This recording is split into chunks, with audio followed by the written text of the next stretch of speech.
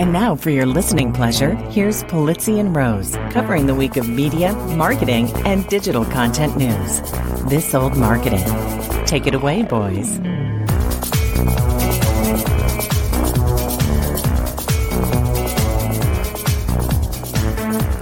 Well, hello, my friends. This is Robert Rose, and welcome to episode number 385 of This Old Marketing for Friday, July 21st, 2023. And with me, as always, as he always is, my colleague and a guy, well, his career is only just shy of being as hot as it is in Florida right now, Mr. Joe Polizzi, on the road. I am on the road, so it looks a little different. Yeah, you've got a nautical theme working for you there in the background. I got nautical, I got golf, I got all sorts of stuff. It's like you're it's pirate golf is what it is. Is really what you've got going on there. It depends on how you look at it. But yeah, I'm in North Carolina right now, and it is going to get up to I think 96 degrees today. Yeah. That's like it is here in Southern California, but it's humid there. I gotta imagine. Almost the same as your favorite band of all time, 98 Degrees. I know you have their whoa. Remember when the Backstreet Boys? I remember when the Backstreet Boys came out, but you were like, I'm not one of the boys. I'm 98 Degrees, baby. I don't think I could name a 98 Degrees song. I don't. Well, okay. Well, isn't that the one with? Wait a minute. Hold on. I always get confused. 98 Degrees. That was the one with the what's her name's husband, right? What kind of a reference? Yes, it's the one with what's her name's husband. You know, the guy. Absolutely. Anyway, yeah. It doesn't matter. Nobody. Backstreet Boys was the Wahlberg kid, and the Mark Wahlberg's brother was in that one, and then NSYNC was Justin Timberlake. Justin Timberlake. Right. See, I know nothing about these boy bands. I really don't. I don't. Yeah, obviously, the Wahlbergs made good. So they obviously. Oh my goodness gracious! Yeah, that whole thing, and he was Funky Bunch. You had Mark and the Funky Bunch at the same time. You had Backstreet Boys, sort of. He found his groove in. One of my favorite shows is Blue Bloods. I love that show. And he's that's great. The other Wahlberg. I know it's the other Wahlberg. I don't know which one we're talking about, but yeah, that's the other one. So you get the one Wahlberg who's the actor, he's in Blue Bloods, and then you get the other Berg who did the Wahlburger, right? The burger joint. What's interesting is, so you have Mark Wahlberg sort of trying to be Ryan Reynolds, but it's sort of the B version. Oh, yeah.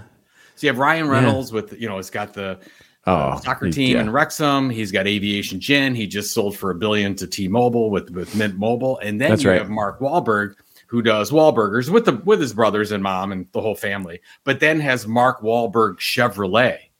So it's just and he's saying hello to your mother for me. he has car dealerships all over the country, but it's just not Aviation Gin, Wrexham. No, it's a different level. A little bit, yeah. It's just a little bit. Well, I'm sure he's doing very well for himself. I'm sure. Yeah. He's not. I think that Mark Wahlberg is probably worth $100 million, while Ryan Reynolds is probably worth $1 billion. So he's 10% Ryan Reynolds, which is not bad. I would want to be 1%. If I was 1% Ryan Reynolds, my wife would love me so much more. There it is. You've now nailed it. Yes, I want to be 1%. 1%. Even yeah. I don't need that money. It's just like if you own a Bitcoin. I feel really good about that, but it's like 1/100th of a 100th of the total supply. I'm okay with that. The same thing would be true if I was 1/100th of a percent of the Ryan Reynolds. Yeah. Which, not to change topics, but how I do it this. Yeah. In 2 days from now, we're recording this at a very special time. I'm supposed to see Ryan Reynolds might be in.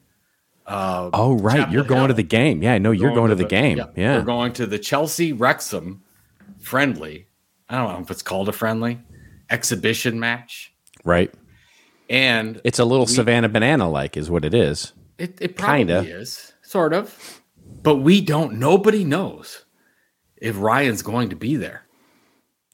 Well, see, That's the. I mean, that's marketing. That is marketing right there. That's what it is. It's called creating scarcity. How close? Do you remember the movie Cocoon? When did you touch? Oh my God, we are so 90s today. That is so funny. I got a point. Okay, I got a point with this whole thing. Yeah. Remember in Cocoon I do. When the big cocoon eggs were in the pool, and Wilford Brimley, that's right, was watching over them and said, "Hey, you can swim in the pool, Steve Guttenberg, but don't touch him." Remember? And then they all started to get feel young again. Sure, yeah. Stuff. If I get close enough to Ryan Reynolds, will some of that rub off on me? That's the question. Like a cocoon egg. Ryan Reynolds is a cocoon egg. Yeah. Okay. Yeah. Everything this man touches turns to gold. That's true. So that is true. So I'm under the assumption that it works the other way. If everything he touches turns to gold, what if you touch him? That I think. Yeah. I think that's a sound theory, and I'd like Pixar. It didn't happen. As first of all, I need to see you put your hand on Ryan Reynolds. That's going to be right. And get a selfie. And then the second thing is, of course, that is a prompt that I would love to see put into DALL-E, which is Ryan Reynolds as a cocoon egg. That might, that could actually work.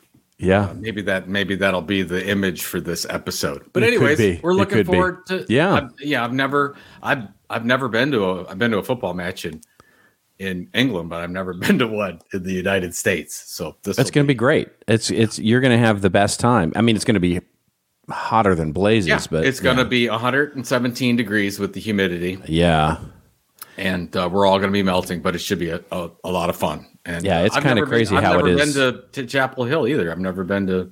Chapel Hill's lovely. Yeah, I have family there, and it's in that whole area, and it's you have family everywhere. How many states? No, I don't. I have. Well, let's see. 1, 2. Rhetorical 3. question. I have 3. No, you asked. They answered. I know. Basically, Texas, no. It's California, North Carolina, and Florida. And Texas. Yeah, but you don't like Florida. I really don't. I really, really don't. I'm sorry, my Floridian pals, but yeah, Florida is, Florida, and I have, for anybody who's followed me on social media, when I used to have to travel a lot more for business, I used to have this running gag, the competition between me and Florida, whenever I would travel to Florida, whether Florida would get me or I would get Florida.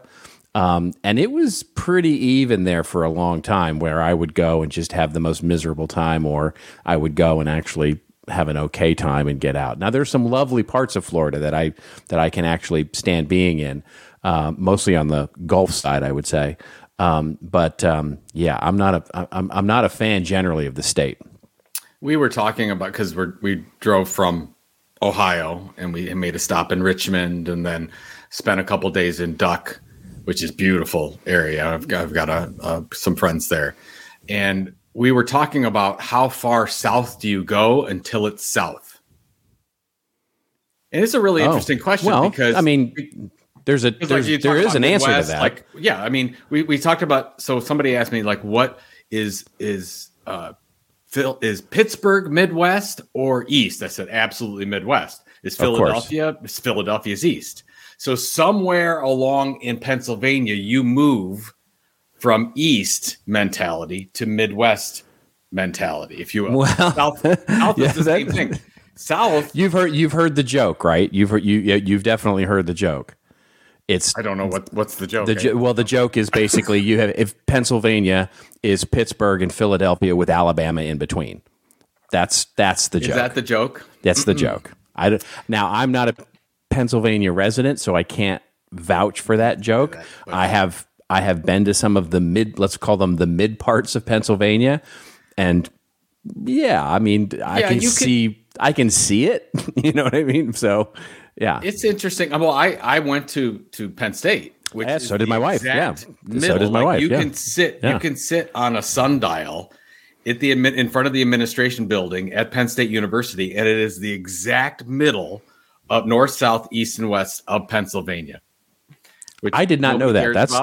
That is today I learned. Today I learned you could do that. Yeah, I have been to Happy Valley. It's a beautiful place. It's absolutely spectacular, beautiful place because I've been there with my wife for one of her reunions.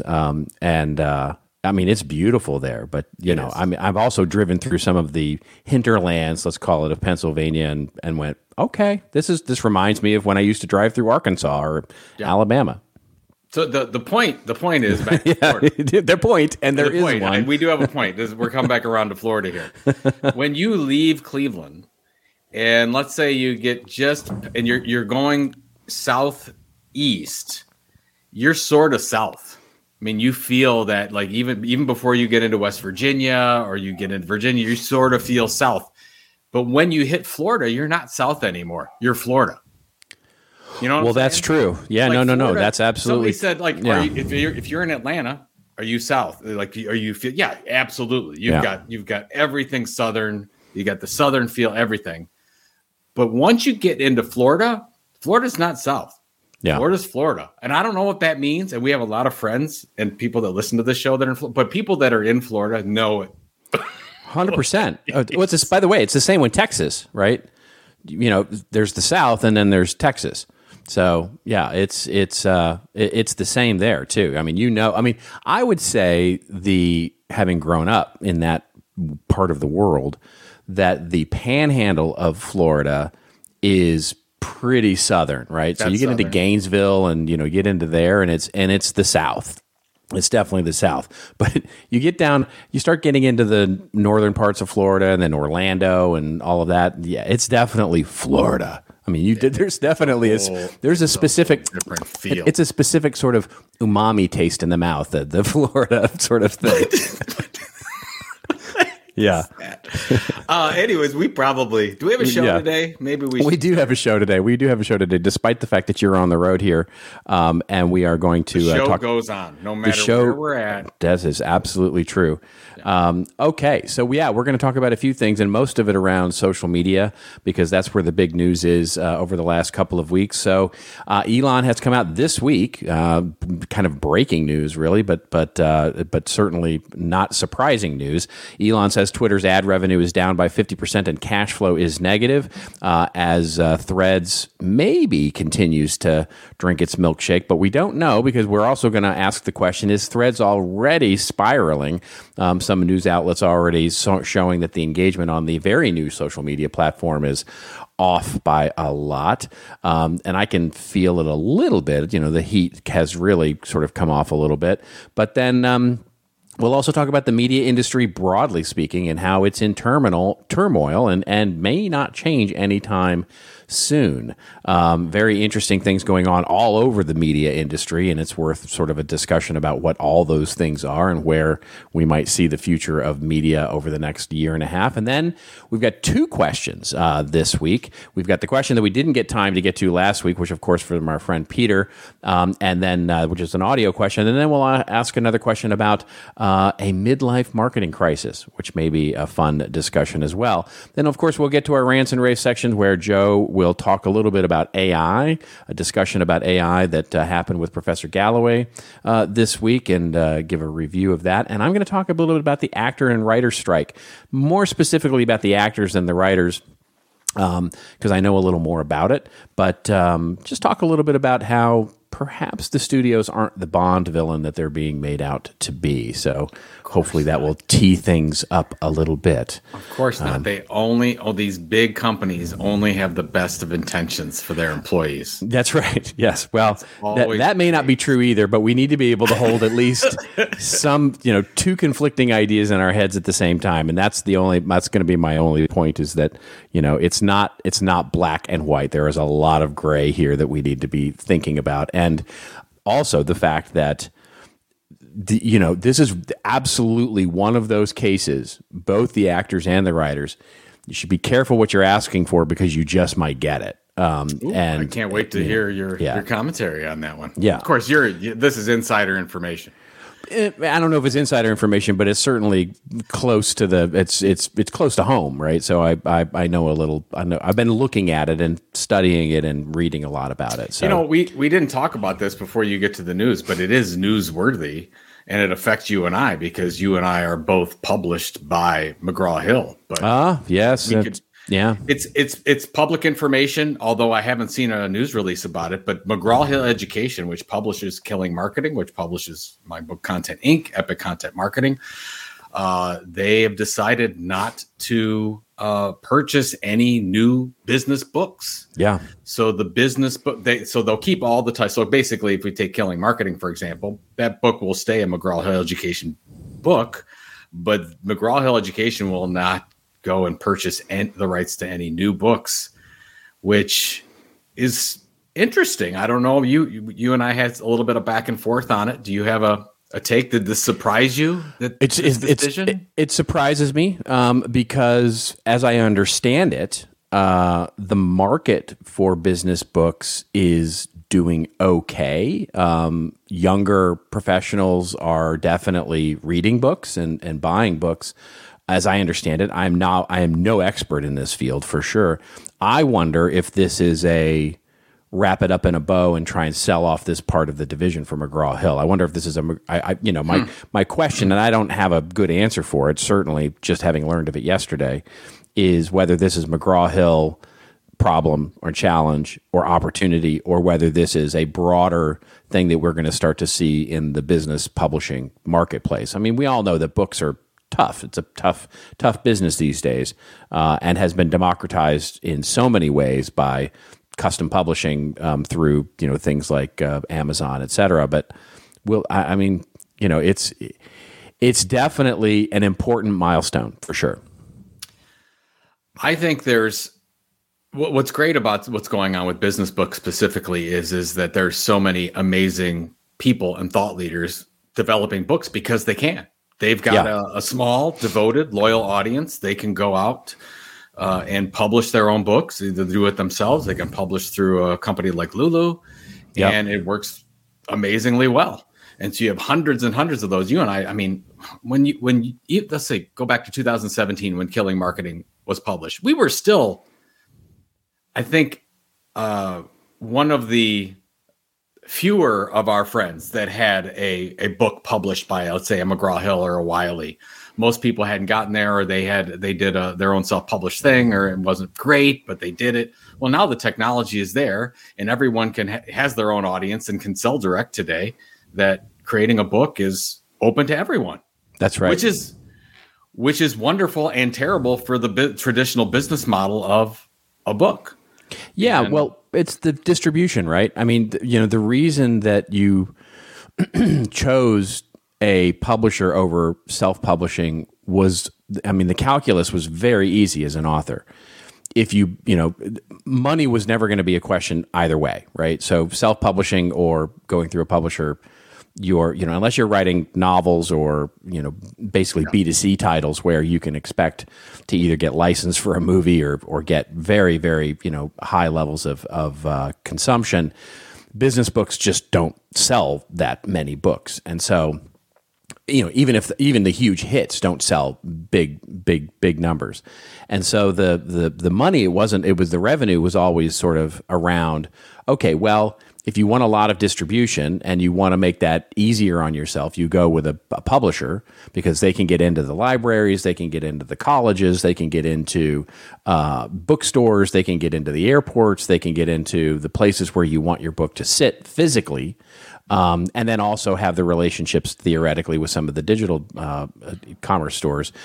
But if you were really trying to optimize profitability and to your point had a small audience and you're just wanting to have a book as a calling card, custom publishing is a perfect way to do that because you manage all of the marketing, you manage all of the distribution, and you manage all of the money.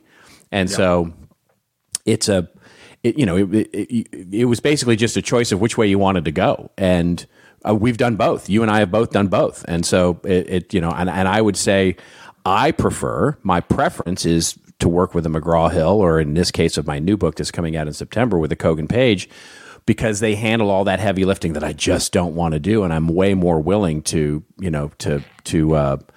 forego a percentage of sales, because for me, again, it's not about the money. It's about the distribution and the ease by which I can get a book done. True. And I think a lot of it's changed with, if you've been paying attention at all to what Amazon's been doing with their algorithms, it's tougher to get raw really discovery from Amazon. I mean, just in the past couple years, it's been where I've seen with Content Inc. coming out, the first version of Content Inc. I was seeing that you could see that thing. I was getting found in discovery all the time. The second version, much more difficult, much more challenging to get found. Yeah. So if you just play the game of, okay, I'm doing this for discovery purposes, much more difficult than it's ever been before. Totally. To get any book through traditional discovery. So if you're a content creator, content entrepreneur, or you have direct contacts with whatever company you're at, you have opt-in readership ready to go, you could just go direct and maybe be better off and make money at the same time off of a smaller theoretical audience base because they're already tuned in what you have to sell. Yeah, absolutely. So today anyways, I feel bad about it. We have a lot of friends there that lost their jobs. Yeah. And best wishes to them. I just, the whole thing is, really, really good people off to do different things. So I wish them the best in what they're doing. I do not disagree with you. I think that if you look at McGraw-Hill's back catalog, which our books are sitting in there, they could wrap that up in a bow and sell that off because that's the great thing about a great book. If you do it well, it's evergreen in a lot of cases. And even Killing Marketing, even though it's been 6 years old now, it still sells a couple hundred books every few weeks. That's right. And just sort of on and on and on and on. So we'll see. Yeah. Anyways, I didn't want to, No, it's a great talk about Elon, but it's interesting because I haven't seen a press release or articles come out about McGraw-Hill Education stops their business line. I think that's a big news article. So we're breaking the news here. We're breaking it. We're breaking the news here and information about Florida, Ryan Reynolds, and business books and cocoon eggs. There we go. All right, here we go. Yeah, absolutely. Well, I mean, it speaks to the turmoil that's going on in media right now, which we'll obviously get to. But the first story that we'll cover here in level of depth is from our friend Elon, of course, which there's a lovely video from him on the front page of the CNN.com, which is what we'll link to in the show notes, of course. And basically, he's speaking exclusively to CNBC after the Tesla annual meeting and basically saying that, he disclosed that due to a 50% drop in advertising revenue, shocking absolutely nobody, and a heavy debt load, again, shocking absolutely no one, the platform has a negative cash flow. Again, surprising absolutely no one. It's funny how it's called math. The billionaire owner tweeted on Saturday that in response to business advice from a follower, need to reach positive cash flow before we have the luxury of anything else. The tweet is in stark contrast to his tone in April when Musk told the BBC that the platform is now roughly breaking even and that most of its advertisers have returned. Ad revenue has been a contentious issue and an uphill battle for the site after hordes of advertisers fled. Musk took over. Advertisers were concerned about content moderation, mass layoffs, and general uncertainty about Twitter's future. Linda Yaccarino, former NBC Universal marketing executive, recently took over the CEO, and he's likely betting on her advertising experience to bring them back. And the article goes on just for a little bit more to talk about some of the numbers and to talk about some of how the ad revenue has dropped and whether or not that it would be from threads or from just general malaise around the network. What do you think? What do you? I mean, it's not like this was surprising to anybody, but is there something? Is there some insight here, some new insight that we can either see the writing on the wall for Twitter, or is this just a big bump in the road for Elon? Well, I don't see the writing on the wall for Twitter at all because Elon can keep this thing going as long as he wants to keep it going. I mean, he's got billions and billions of dollars. He could run this at a loss for a long, long time. Yeah. So there's no issue there. I think the issue is that you have what is the number you said? 43% of advertisers that were there in September are still with the program or whatever. Yep. So I'm assuming that will, and I'll bet you that's the bot is because basically the way it's said is the 43% of Twitter's top 1,000 advertisers. So it's 430 of the bottom of that that spectrum. You know what I mean? It's not the top guy, half. Yeah, the MyPillow guy is still on. You got a couple other ones. Okay, we talked about this a few episodes ago. Twitter, if you look at it in comparison to other social media platforms, it is the worst converting of anything. I mean, unless you're looking at brand loyalty metrics, it doesn't work as well as Facebook. It doesn't work as well as Instagram. It doesn't seem to work as well as pay-per-click. So if you're looking at it on an option or a number of options that you have to say, here's where I'm going to put my online advertising, it's way, way down at the bottom. Yep. And you and I both, we were talking about it before the show, how you have companies out there that are being a little bit more discriminatory about what they choose to spend from a marketing standpoint, thinking that, I mean, even though it seems like we came to a soft landing and this recession is not going to be as bad as people think, who knows? We're still sort of trying to figure all that out. But we know that a number of these organizations have stopped spending on things, and they're not going to just out of the blue say, oh, no, I feel good about it, I'm going to start spending on Twitter again.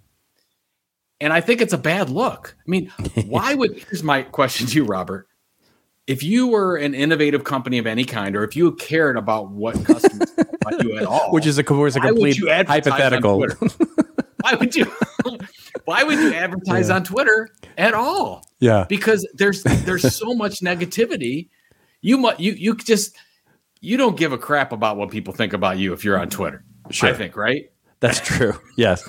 So, well, I'll try not to take that weird backhanded introduction to that as a backhanded compliment there. So if I was innovative, yes, if I was, if in some magical world that I was actually an innovative person, look, I think when we look at Twitter right now, it is toxic, right? It is toxic for advertising, and not necessarily because you won't get performance, but because of the content that your ad is much more likely to appear against, right? So even if you're buying the most inoffensive hashtags or targeting the most inoffensive segment of users, you're still going to appear next to just awful content.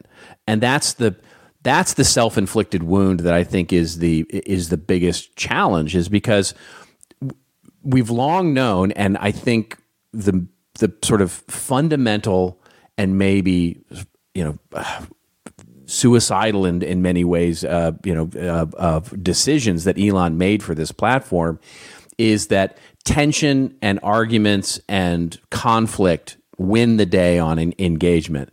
But it's not reduced down to left versus right or awful toxic arguments about politics or about flat earth or about all the different kinds of things that are happening in the name of free speech. And so the thoughtful or more nuanced or at least more articulate tension and engagement over people having discussions is what is really the idea there that attracts advertisers. And so it's basically, are you telling a good story? And right now, Twitter, the content is not telling a good story. And so advertisers are going to look at that and go, I don't care what the performance is. I don't care if I'm, one of a few advertisers and therefore will get a much more disproportionate share of reach into that audience. I don't want my ads, I don't want my brand displayed against that level of toxicity in the content. And so I'm not going to spend the money there. And so that's the calculus, and so that's what has to switch. And I just don't think it will. I just don't think I don't think it's going to switch. I'm not sure I agree with you. I think that sure. If Twitter ads performed well, you'd have advertisers on it. But since they don't perform well, why the heck are we going to try it? That's my whole take. Well, I think it's a relative question, right? I mean, I think performance is always a relative question. In other words, I don't disagree with you that performance would increase the interest for advertisers, and so, but it's relative to the risk that I'm taking on a brand side of things, because it's just we don't want just any look never discount the ability for marketers to make bad decisions, but from my perspective, from my marketer perspective, when I think about this as a maybe an innovative person, it's not on you, by the way. Yeah, right.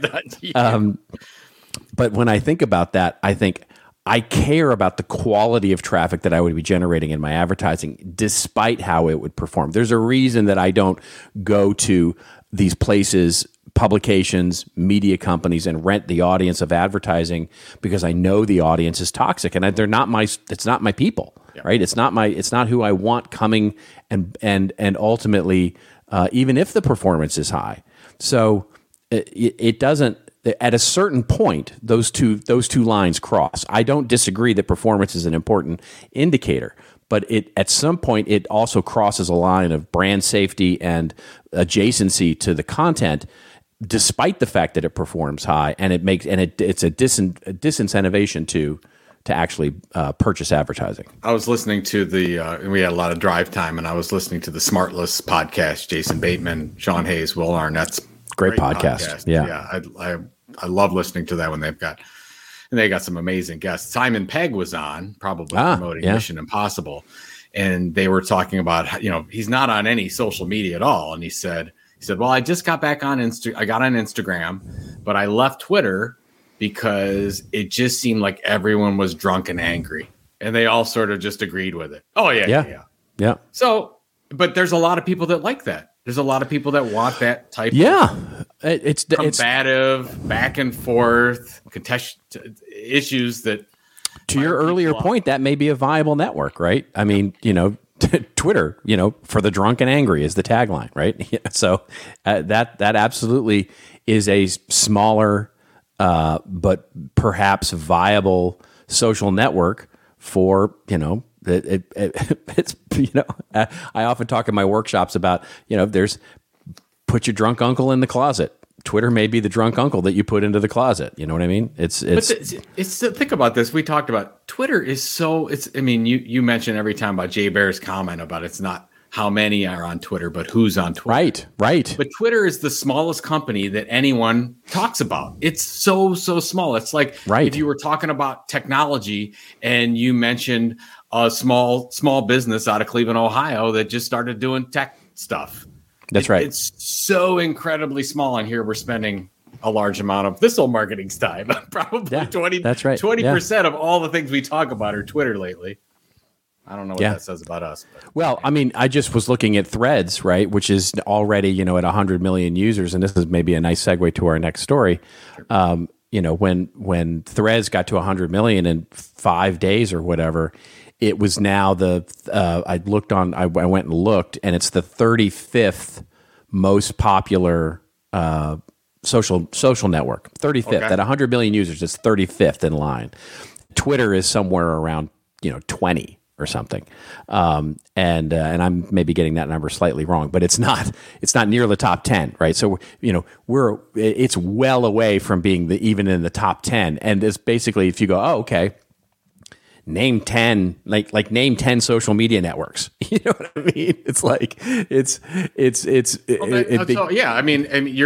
talking Facebook, you're talking WhatsApp, you're talking Instagram, yeah, are up there, exactly. Snap, TikTok. Yep. So they're way up there, and then way down. Sure. At the scrolling down or the next page. That's right. You're going to find Elon's face. That's right. You're going to get into the Discords. You're going to get into a lot of different social networks before you before Twitch, you hit. Exactly. All right. So what about Threads? Let's talk about let's look at what's going on with Threads here, because the interesting thing is that after a supernova, as it were, as a fiery start, as Digital Information World says here, it experienced monstrous success after its initial debut, but basically it has maybe come down a little bit. People love the engagement that was coming forward, that has been well reported by a number, but now tracking firms are starting to claim that despite the fiery start, says this article, things are not exactly what many had hoped for, and that's why user engagement is moving in a downward direction, something that no Meta executive would wish to hear. By the looks of it, the classic notion related to what goes up must someday come down, and it may be coming down very, very quickly. The news comes to us thanks to experts at Sensor Tower and some researchers from Similar Web, who claim that user engagement and growth have taken a hit and aren't what was observed at the start. And then they basically provide a little bit of a graph there that shows that, where Instagram is maintaining and increasing a little bit and Twitter is maintaining and maybe even increasing a little bit to compare to their numbers. And when we see this the week of July 5th through July 9th, Threads is coming down substantially. Now, obviously, there's the launch of a platform and that heat. And so I think you have to grade a bit on a curve here. But what do you think? I mean, is this, New York Times did an article about how Threads could become the next Google Plus. Do we think that there's a there? Is it way too early to tell? I mean, it's way too early. I actually hedged on whether or not we should even bring this up because this data is from a week ago and it's right after launch. And of course, you're going to have everyone run and see, oh, what's going on? I want to sign up. The sign up process was so easy. I'm going to check it out. You had a number of people check it out. I was thinking about this. I'm like, what's the comparison? Is it, okay, let's say you have a new roller coaster amusement park that just opened and everyone locally wants to go check it out. So the first couple of days are really, really busy. And then you get a good percentage of those that say, hey, I'm going to buy a season pass and I want to go all the time. That's right. And the other ones are like, that's not for me. And you're going to continue to see that. And so I think you're going to see that you saw this big run up in number of new users, and then you're going to sort of normalize down and we'll find out what it is in a couple months. Yeah, I think that's absolutely, absolutely right. I think, I mean, what are we in week 3 or something? Or week 3 of we're going in. It's just a baby. It's just a widow. It's not even widow social media baby. It's not even a baby. Yeah, it's not right. Just born. Yeah, it's hello, little Zuckerberg. Welcome to the world. Oh, sorry. dear. I apologize to everyone out there for that. That is. There's the title of your show. Baby Zuckerberg takes a turn. Oh man, that is just not a pretty picture that I want to put in my head here. I would agree with you that. I mean, even myself. I mean, I looked at it and then I'll check it out every couple of days now. But I haven't committed to it. I mean, the only app right now that I'm on a regular basis is LinkedIn. Yeah, I see that as important to my business and what we're doing at the Tilt and Creator Economy Expo and everything else. And I'm not investing time in it. And some people are still doing amazingly well on Twitter. Yeah, and some people have taken that over and they're doing amazingly well on Threads. Well, good for them. Yep. We're not taking our time. I think you've got a lot of lurkers on there, just seeing if it's we're talking about it as a replacement for Twitter. There's probably a world where the two can do well in their own little fiefdoms, if you will. Yeah. We don't know. I think that's true. I absolutely think that that's true. And for me, I would say it just hasn't entered it. I haven't gotten it into my workflow yet because so my workflow for social media is that I spend a good amount of time, not the same amount of time every morning, but in the morning is when I typically go to social media and I react or I make posts or and I do I sort of comment on other people's things and I read and I get my sort of fix on the news and all those things. LinkedIn primarily, Facebook for friends and stuff like that, but LinkedIn and historically Twitter and now Threads. Now the thing is, for posting, I use, and this is, I'm not getting paid or I don't have any affiliate deal with them or anything, but I use Buffer. And to be honest, I don't love it. I mean, I don't love any of them, by the way, but Buffer is what I use to sort of manage my channels, right, from a content perspective. And I go in and I pick a few things and I schedule them to go out and all those kinds of things. And then I'm done for the day. I'm done for the day until the evening when I sort of check and see, how's the things going? And I maybe make some more comments, et cetera, et cetera. So 2 times a day is when I sort of go into that. Well, because Threads doesn't have access yet to any of the publishing tool. I'm not publishing a lot on Threads right now. So I'm checking it every morning and I'm reading through and I'm loving the content that I see, but I'm not an active participant yet because I just haven't worked it into my workflow just as yet. So sure. I think that's that graph that was in that article is me writ large, right? And so I look at that and go, yeah, that's me. That's exactly what happened to me. I jumped on it and started engaging, and then I've kind of backed off because I just haven't worked it into my pattern yet. And so that will come with time for sure.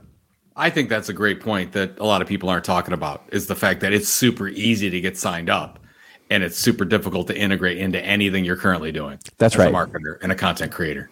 So everything is going to take a little bit longer on Threads.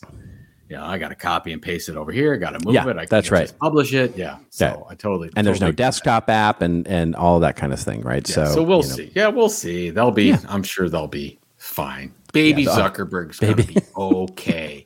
All right. All right. Let's cover our last one here, which is an interesting one before we get to our Q&A, which is sort of a summation of everything we've been talking about in this particular episode. And it's about the media industry, and it's in turmoil, apparently. So says CNBC. And that's not changing anytime soon. And I think it's interesting because there are a few other outlets that have been reporting on this, and we've certainly seen it anecdotally.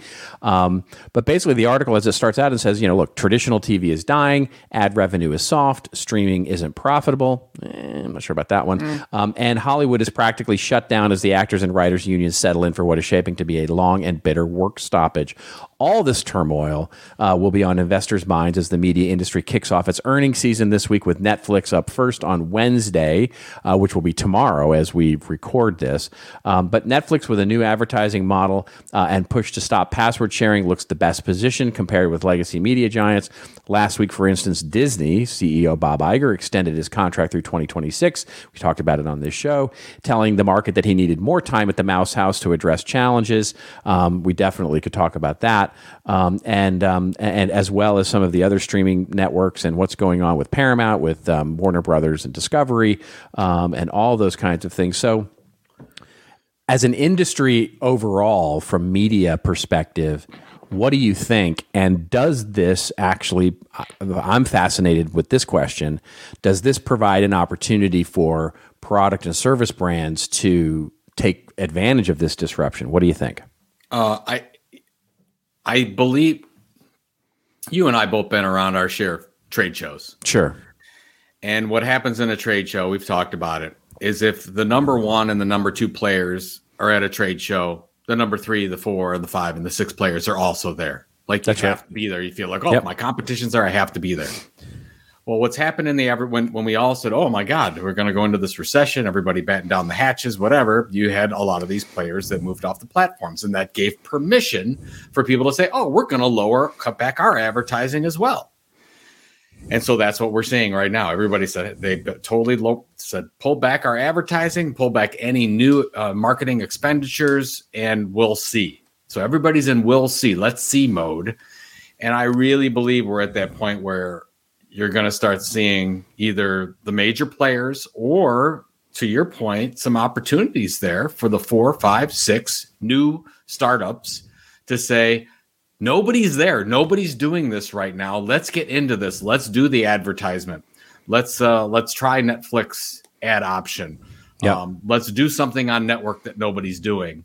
And then you'll start to see the major players come back. So I really do think we're at the bottom of this dip, and we're going to start coming out of it. I've seen some more interest in the stuff that we're doing at the like it was ghost town for 6 months. I'm like, oh my God, everyone stopped advertising. Now you're starting to get word that people are ready to add advertising again. And I think that 24 should be a pretty decent year. I think 23, not good. Not a great year. Yeah. But you're going to plan for 24. I think people are going to put it back into their budgets, and you're going to see 24 be okay. But I think that's what happened. Everybody's like, oh, well, good. It gives me permission as a CMO or as a VP of marketing to say, oh, nobody else is doing it. I'm not going to get in trouble. I'm not going to get fired for pulling this back. They're asking for more budget money anyways.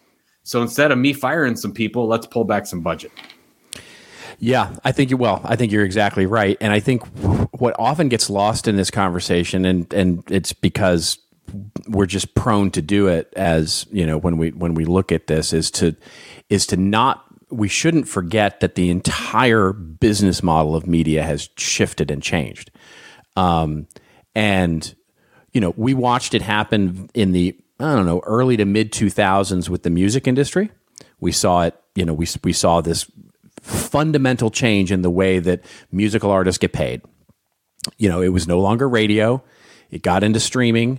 It got into live events, which is now by far the way that most big artists make their big dough, and by going direct to consumers, by going direct to consumers outside the bounds of the record companies. And so record companies were summarily disrupted, had many of them sort of get aggregated in, get aggregated out, et cetera. We saw it happen, as we mentioned in the beginning of the what's been going on in the publishing industry for years, even when to your career and how you pivoted in 2008 and 2009 out of the publishing industry, and a complete fundamental disruption, tectonic shift in the publishing industry for magazines, newspapers, et cetera. And now we're seeing it sort of come full circle with film and film studios and television. It's just a fundamentally different, and I'll get a little bit into this when I talk about the actor and writer strike, but it is a fundamentally different business model all the way around. And we're seeing that, very few people were crying for the rock and roll musicians and the pop stars when this went through. They said, basically, the world said, change your business model. You got to stop crying about it and evolve. And very few people cried for the record companies. Very few people cried for, B2B publishers. Very few people cried for B2C publishers. Very few people have cried for the newspapers. Very few people have cried for all these different media industries that have been turned on their head with the way that technology has democratized the distribution and the consumption of content. And so this is that. And so there are many challenges, many opportunities, many people that will be fundamentally disrupted out of this. But without recognizing that, we starting to put blame on people, right? And we watched it happen in the music industry. We watched the music industry put the blame on consumers and piracy, and that was all about, people are downloading music for free, and they're absolutely wrong, and they're stealing, and all of that, and they fought it and lost. And we saw it in the publishers, where it was like, people are scraping our content and getting, and they've fought it and they've lost. And we need to understand the context in which these battles are being fought and which this disruption is happening, because it's happening. It's inevitable. It's going to happen. And so the question isn't who's at fault and how do we blame somebody and how do I get mine? It's how do I evolve in this new world? And that's something that I see so rarely covered these days in this media disruption. It's just, you look at it and go, you got to evolve into it. I'm sorry. I totally blacked out. What did you say? There you go. Okay. Wow. All right. Yeah. If I were innovative. An excellent answer. But you know what? How long have we been saying that, though? I mean, I know. We've been talking about this for 10 years. But if you look at the CNBCs of the world, the Advertising Ages of the world, the Publishers Weekly of the world, they talk about it, but they talk around it. And right. It seems like they still believe the same business model from 20 years ago is the one that we're dealing with now. That's exactly right. Off my lawn. Yeah. No, that's it, right? And even to the point of what you see purported, and this gets a little bit into my commentary on the actors and writers strike. It is a nostalgia, right? It is a desire to go back to the way things were, or to look at the way things were and go, that's the way they should be. And it's instead of thinking of the new way that it should be. And that is what causes so much of the conflict. And it's a harder discussion to have, right? When there's not a bad person and a good person. In other words, when there's not a villain and a hero, the story becomes much more complex. Yeah, it reminds me back to when you and I had the conversation in 2008, and we said, "Oh my God, every company on the planet is going to have a media division." Right. We just said it like we know it's going to happen, and nobody else seems to get that. We should do something. Like, I mean, well, here's a funny thing, not to pat ourselves again too much on the back here for this, but I was actually for for this class, one of the classes that I'm putting together, I was going back and rereading our original book, right, Managing Content Marketing from 2011, and rereading one of the quotes that we said, and it was where we wrote, the whole idea that in the future, companies like IBM and Ford and all of these sort of blue chip companies would have media companies built within them to handle this disruption of, and at that time we were saying the disruption of social media and the disruption of media, and we were talking in a large part about the publishing industry. And we were saying they would all build this as a capability to build their own audiences, and that was in 2011. And it's just like, it happened. It's happening. Yeah. Well, there you go. There you go. It did. There you go. There you go. People don't believe it. All right. People are in denial. Let's get to our Q&A, and let's talk. Let's get to, because this is a perfect question as we get teed up here. You want to do Peter? Yeah, Peter's question. Yeah. All right, let me load this up and see if I get this right. Okay. Just starting my new role here as the director of marketing, and was thinking about your idea of print, and we are thinking of doing a print magazine and maybe sending it to prospects and then taking them to trade shows. Do you have any recommendations on where I might be able to get that done? Because print does seem to be dead, especially when you Google it. It's hard to find someone you can rely on. So thanks, guys. A lot of confidence in Peter's voice right there. He's going into this full guns blazing. I mean, this is your world. What's your advice for Peter? So I think most people know that I started in custom publishing. We used to do custom magazines for large B2B organizations. Those are like quarterly print magazines before we've evolved into social media and webinars and other things. So if you don't have expertise in the organization, this is a really to do a quality, consistent print publication. It's really good to outsource this. There's a lot of amazing talent out there. Whether you want to find an individual that becomes your account manager that knows the ins and outs and how to manage editorial, graphic design, production, printing, the whole thing.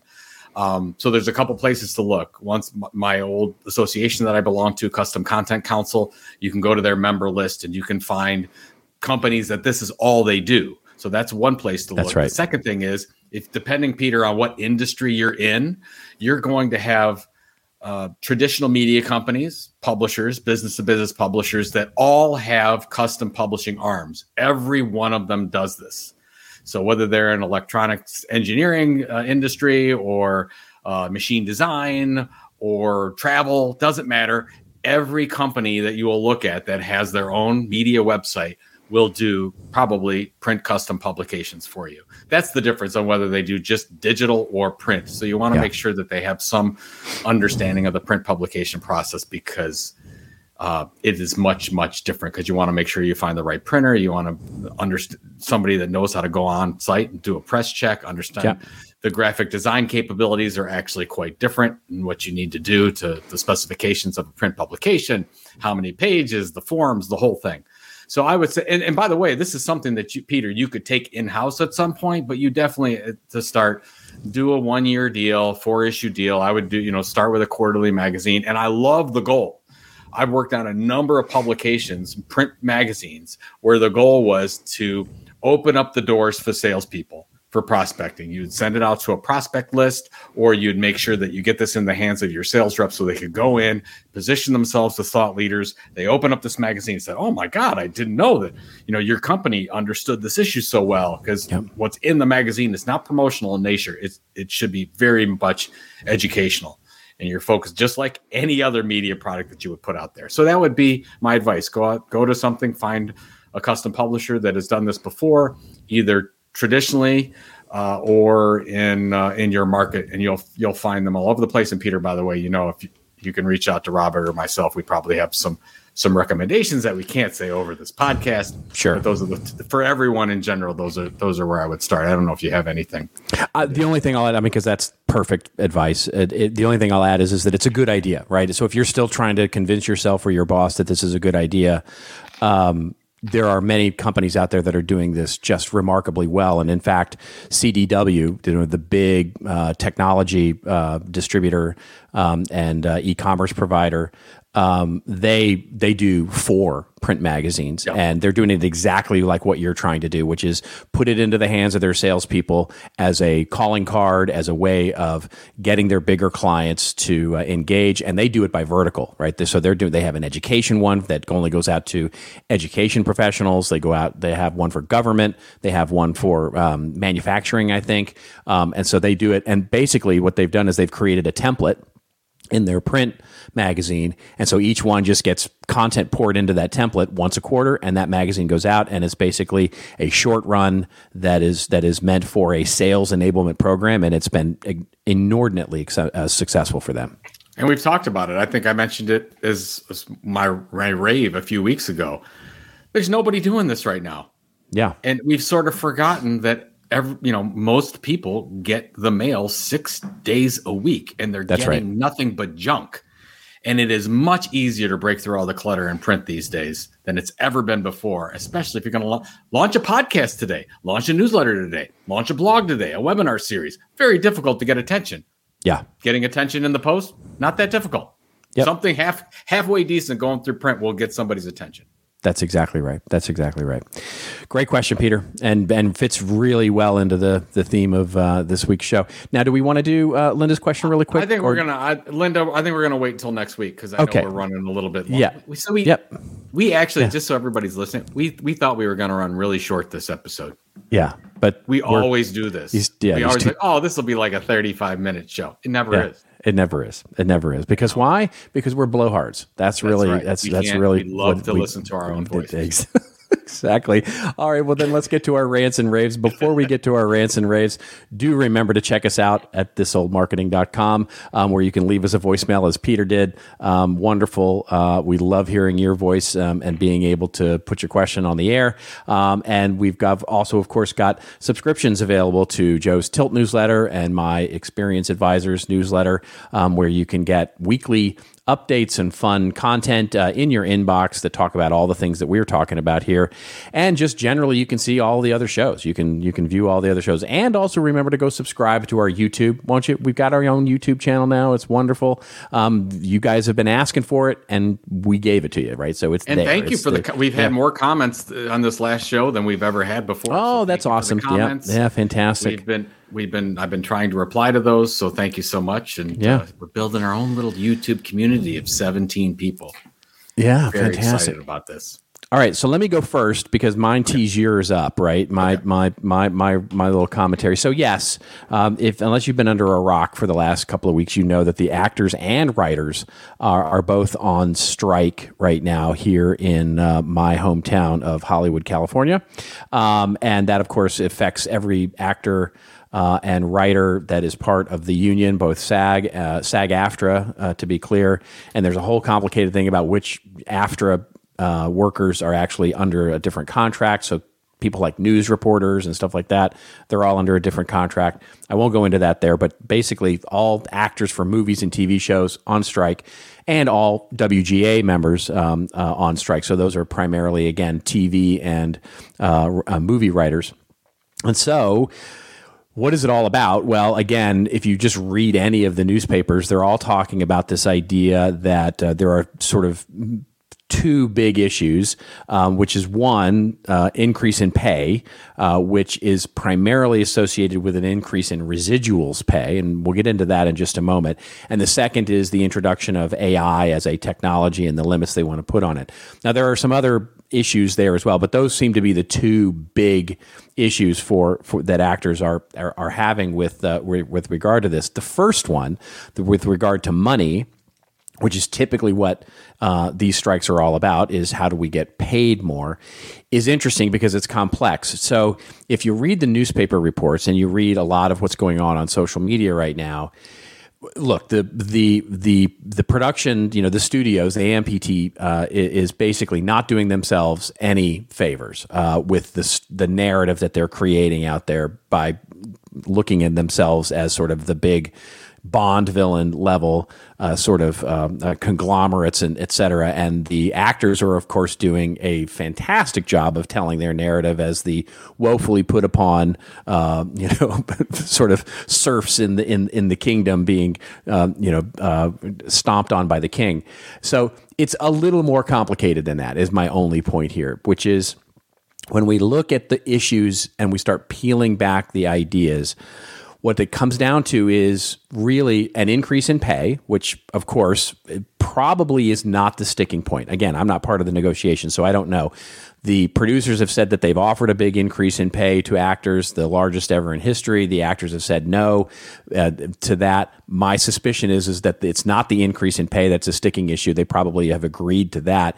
It's the residuals part of that. And so just very quickly, the way residuals work or have worked for years and years is that if you're in a movie or you're in a TV show, the pay that you get, what you negotiate for when your agent works for you and does all the things, is you get paid for showing up on the set, doing the work, and the first run of whatever that particular show or movie is. It's a little more complicated than that, but just for the sense of simplicity, think of it like that. Then residuals basically are what you get paid based on that initial amount you got paid, lesser than for each subsequent run of that. So if you think about the classic TV show, you get hired as an actor, you get paid for showing up on set and the initial, the series, the first run of that particular show across a season, and then you get residuals for every time that it's basically played thereafter, and it gets smaller and smaller and smaller as time goes on. And so the key with television was syndication, right? In the cable TV area, it was, or the broadcast TV era, it was all about, if you can make it to syndication, you're going to be good to go forever, because basically at that point you get rerun every year. Other networks pick you up, they run the whole series, you get paid over and over and over again.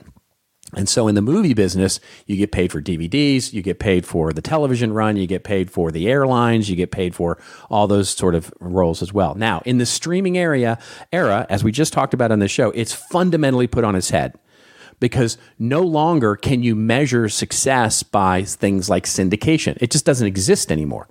Because if I make Stranger Things, or if I make a series, it gets bought by Netflix and it stays on Netflix for a foreseeable future.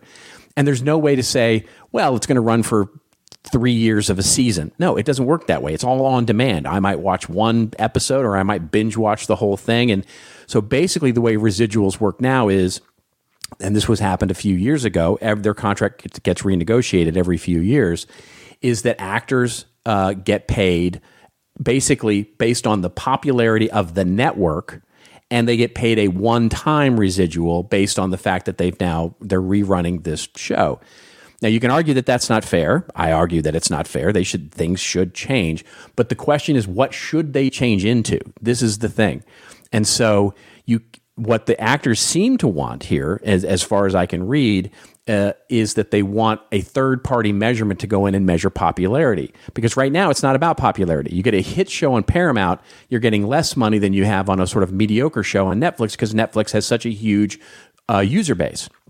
And so what's happening is these hit shows are happening on small networks like Hulu or Peacock or those kinds of things. And the studio's making good money by creating that show, but the actors aren't getting the paid based on the popularity. They're getting paid based on the popularity of the network. So there's some weird sort of incentivizing going on in terms of the way that money is flowing here. But interestingly, the pay, the residuals, if you look at WGA data, have never been higher. In other words, what's happened is because so much content got made that all of these people, really the entire audience of people, got paid more, but basically per actor or per writer, the number is much smaller because more people are getting paid a little bit rather than a few people getting paid a lot. All I want to say is that this is likely to go on for a while. The streaming networks really don't have a lot of incentive to actually change this because they can sit this out for a while. And the studios, quite honestly, are going to be looking at this with a little more urgency because they will run out of content faster than the streaming networks because nobody's going to cancel their Netflix subscription because there's not a new, hit show coming up. And so they can wait this out a lot longer. So the actors, I think, are in a really bit of a tricky situation here because they might get what they want. But what they're going to be doing then is forcing the economy to basically go, okay, we're going to shrink down the number of writers, the number of actors that are actually getting paid to give them more money. And I think that's an interesting and challenging and very complex part of this negotiation because they may win, but they may actually undemocratize the ability for streamers to pay lots and lots of people in the process. And so that's my only point. Well, that's a great insight into that. I think only you could give insight like that because you live in Hollywood. So you firsthand are hearing this insider knowledge. It's not insider. It's just somebody who's it's just on the periphery. It's just a marketing dude looking at it and saying what the heck's going on here and trying to look at this from both sides, seeking first to understand before I be understood. So there's a lot going on. Yeah. I loved your comment. This was totally separate, but we were having an email conversation and I was sort of watching, and you were talking about how Bob Iger from Disney is thrilled right now. Oh my God, he's loving this, right? Because of the writers and the actors strike, that he doesn't have to make more expenditures. He's excused, right? And by the way, so are his competitors, right? To your point about the whole, everybody's, if one shows up to a trade show, another shows up to, he doesn't have to show up to the trade show because nobody's at the trade show. At the trade show. Yeah, it's a lot of forgiveness in that area. Yeah. Thank you for that. So mine, I'm super quick. I'm just going to tell people that they should do this. I listened to the last episode, so it'd probably be 2 from now, but it was Mo Gadet, who is the former chief business officer at Google X, was a guest on the Professor Scott Galloway podcast. So it's like an hour and a half long. The first 20 minutes of that episode is Scott going on a rant about Threads and Mark Zuckerberg. You don't have to listen to that. Go to the interview and listen to the interview. I've listened to it twice. I probably will listen to it a third time. I've never heard somebody so eloquently talk about what they believe is going to happen with artificial intelligence in the very near future and in the next 5 years. This guy is super smart, and he just talks in a language that I think everyone will understand. I don't even know. I mean, right now I'm getting sort of emotional about it because I don't know what to do as a content creator, as an author, with what Mo was talking about that he believes what will happen in the near future. First of all, in the first quarter of next year, he believes there's going to be what he calls a patient zero event where nobody will know the truth because of AI, whether that's a deep fake, whether that has involved with the 2024 election. He doesn't know, but he believes that will be the first sign that things are happening. Where it really hit hard for me is he said, hey, look at the first edition of ChatGPT that came out. According to measurements, they said that ChatGPT, the first version, had an IQ of 155. I think Einstein had 160 IQ. So basically, they birthed an Einstein out of this. The next version, which is already out, is 10 times smarter than that version. The next version, which will be out in 8 months, which is already exists, they just haven't released it yet or whatever, is going to be 10 times smarter than that version. And he said, you'll be able to, and basically he was almost talking to Scott. He said, Scott, I know that you're an author. You're really, really smart. But in the next couple of years, I can go to ChatGPT or some other AI and create a book that's 1,000 times better and smarter than the book that you've created. You can't compete. You cannot compete because he says, we should have stopped this. He said in 2012, we should have stopped this. We never did. It was never regulated. It's just out in the wild. And you have AI building on AI and building faster. And he was saying, there's not going to be any human coders in the next 4 years. It's like if you're a computer engineer and you program for a living, it's like a human coder can't do what an AI coder can. So you have AI coding AI right now. He said that should have never happened, but it's happening. He says, I've seen it in labs. It's happening. And so not to get into like a really scary portrayal or a Terminator version of what's going to happen, but he goes specifically into content creation. He talks about books, about authors, about content creators, about what AI is going to do in the next 6 months, 12 months, 2 years. And I think just listening to this, and you don't have to take it all as fact, and I don't know if I believe it all either. I'm just taking it in as a data point and saying something around this is true. And I think as content creators and marketers, we need to prepare for this. And he basically said, he challenged Scott and said, this might be the end of the knowledge worker. It might be the end of what Peter Drucker said. We had this competitive advantage as human beings of strength. How strong you were, how you could move things. You were the top of the food chain. And then that moved from raw strength to our brains, to knowledge. And those people that were smarter and could articulate that intelligence were the ones that got the best jobs, that became lawyers, that became authors, that became doing. He said, well, now you have another entity that can do all those things 1,000 times better than you. You can't compete with anything else out there. So what do you do as an individual? This was funny, Robert. He said that right now in the next 4 years, if you're a public speaker, if you're really good at one-on-one communication, if you communicate with small groups, you have a huge advantage.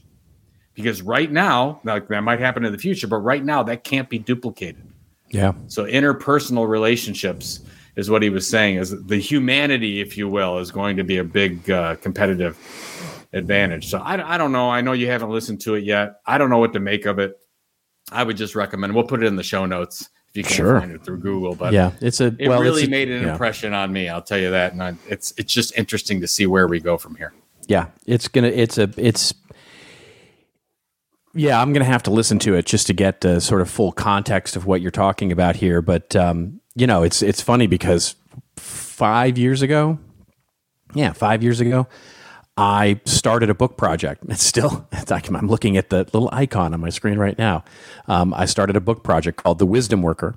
And basically how the evolution of, and the democratization of knowledge was basically making Drucker's knowledge worker extinct. This is way before AI sort of made its head, and so maybe it's time to revisit that a little bit and find out how we as humans evolve our working relationship.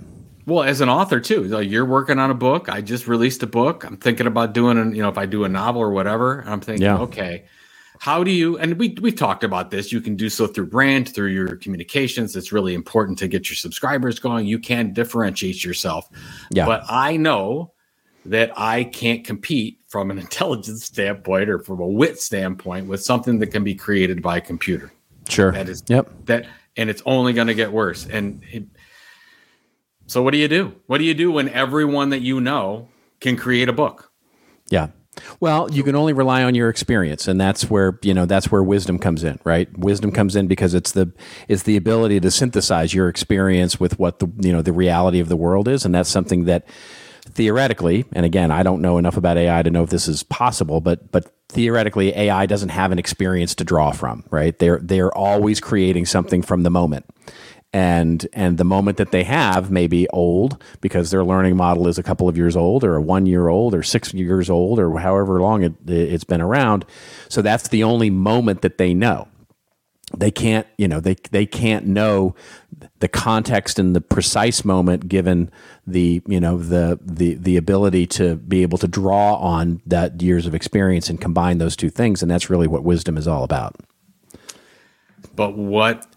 Yeah, I know. It's there's a giant monster movie for you. Yeah. It's interesting. Yeah. We're already too long, so it doesn't matter. But the real conversation was AI is just learning from data sets. Sure. Those data sets are true or not true or failed or whatever. But what happens when AI starts learning from AI and creating original things, which it's not doing right now? It's basically just creating things from stuff that already exists. That's a short-term thing that will not be true in the next couple of years. I don't know when the time period will be. Yeah. Thinking about I'm gonna think about a new career path. There you have it. There you go. All right. On that high note, wait, so you've got your big trip. You got this coming up here. We're still on the trip, so we're gonna go see Ryan Reynolds. I'm gonna see if I can get close to him. Touch him. Touch that cocoon egg. Touch the cocoon effect. Yeah. And touch him, and then we'll be back so that'll end our week trip around the North Carolina tri-state area, if you will. Yeah. and doing that back into Cleveland. What do you got going on? This week I got, we're just staying out of the heat, and I'm heads down working on classes, getting ready for Content Marketing World. I can't believe that's coming up soon. So doing some getting preparation for that, and also just working on these new classes, and also finishing up, funny enough, my book, and sort of, the final proofs, final blurbs, all that stuff is going out, so it's getting ready to start getting printing presses going. You should call it something like the last content marketing book. Yeah, right. Written by a human being. Yeah, there you go. All right, folks. Well, thank you so much for your attention. This is the human part of our show, and thank you for sticking around for a little bit over time today. And we will see you next week, absolutely. And until we see you next week, just remember it's your story to tell. Tell it well. We'll see you next week on This Old Marketing.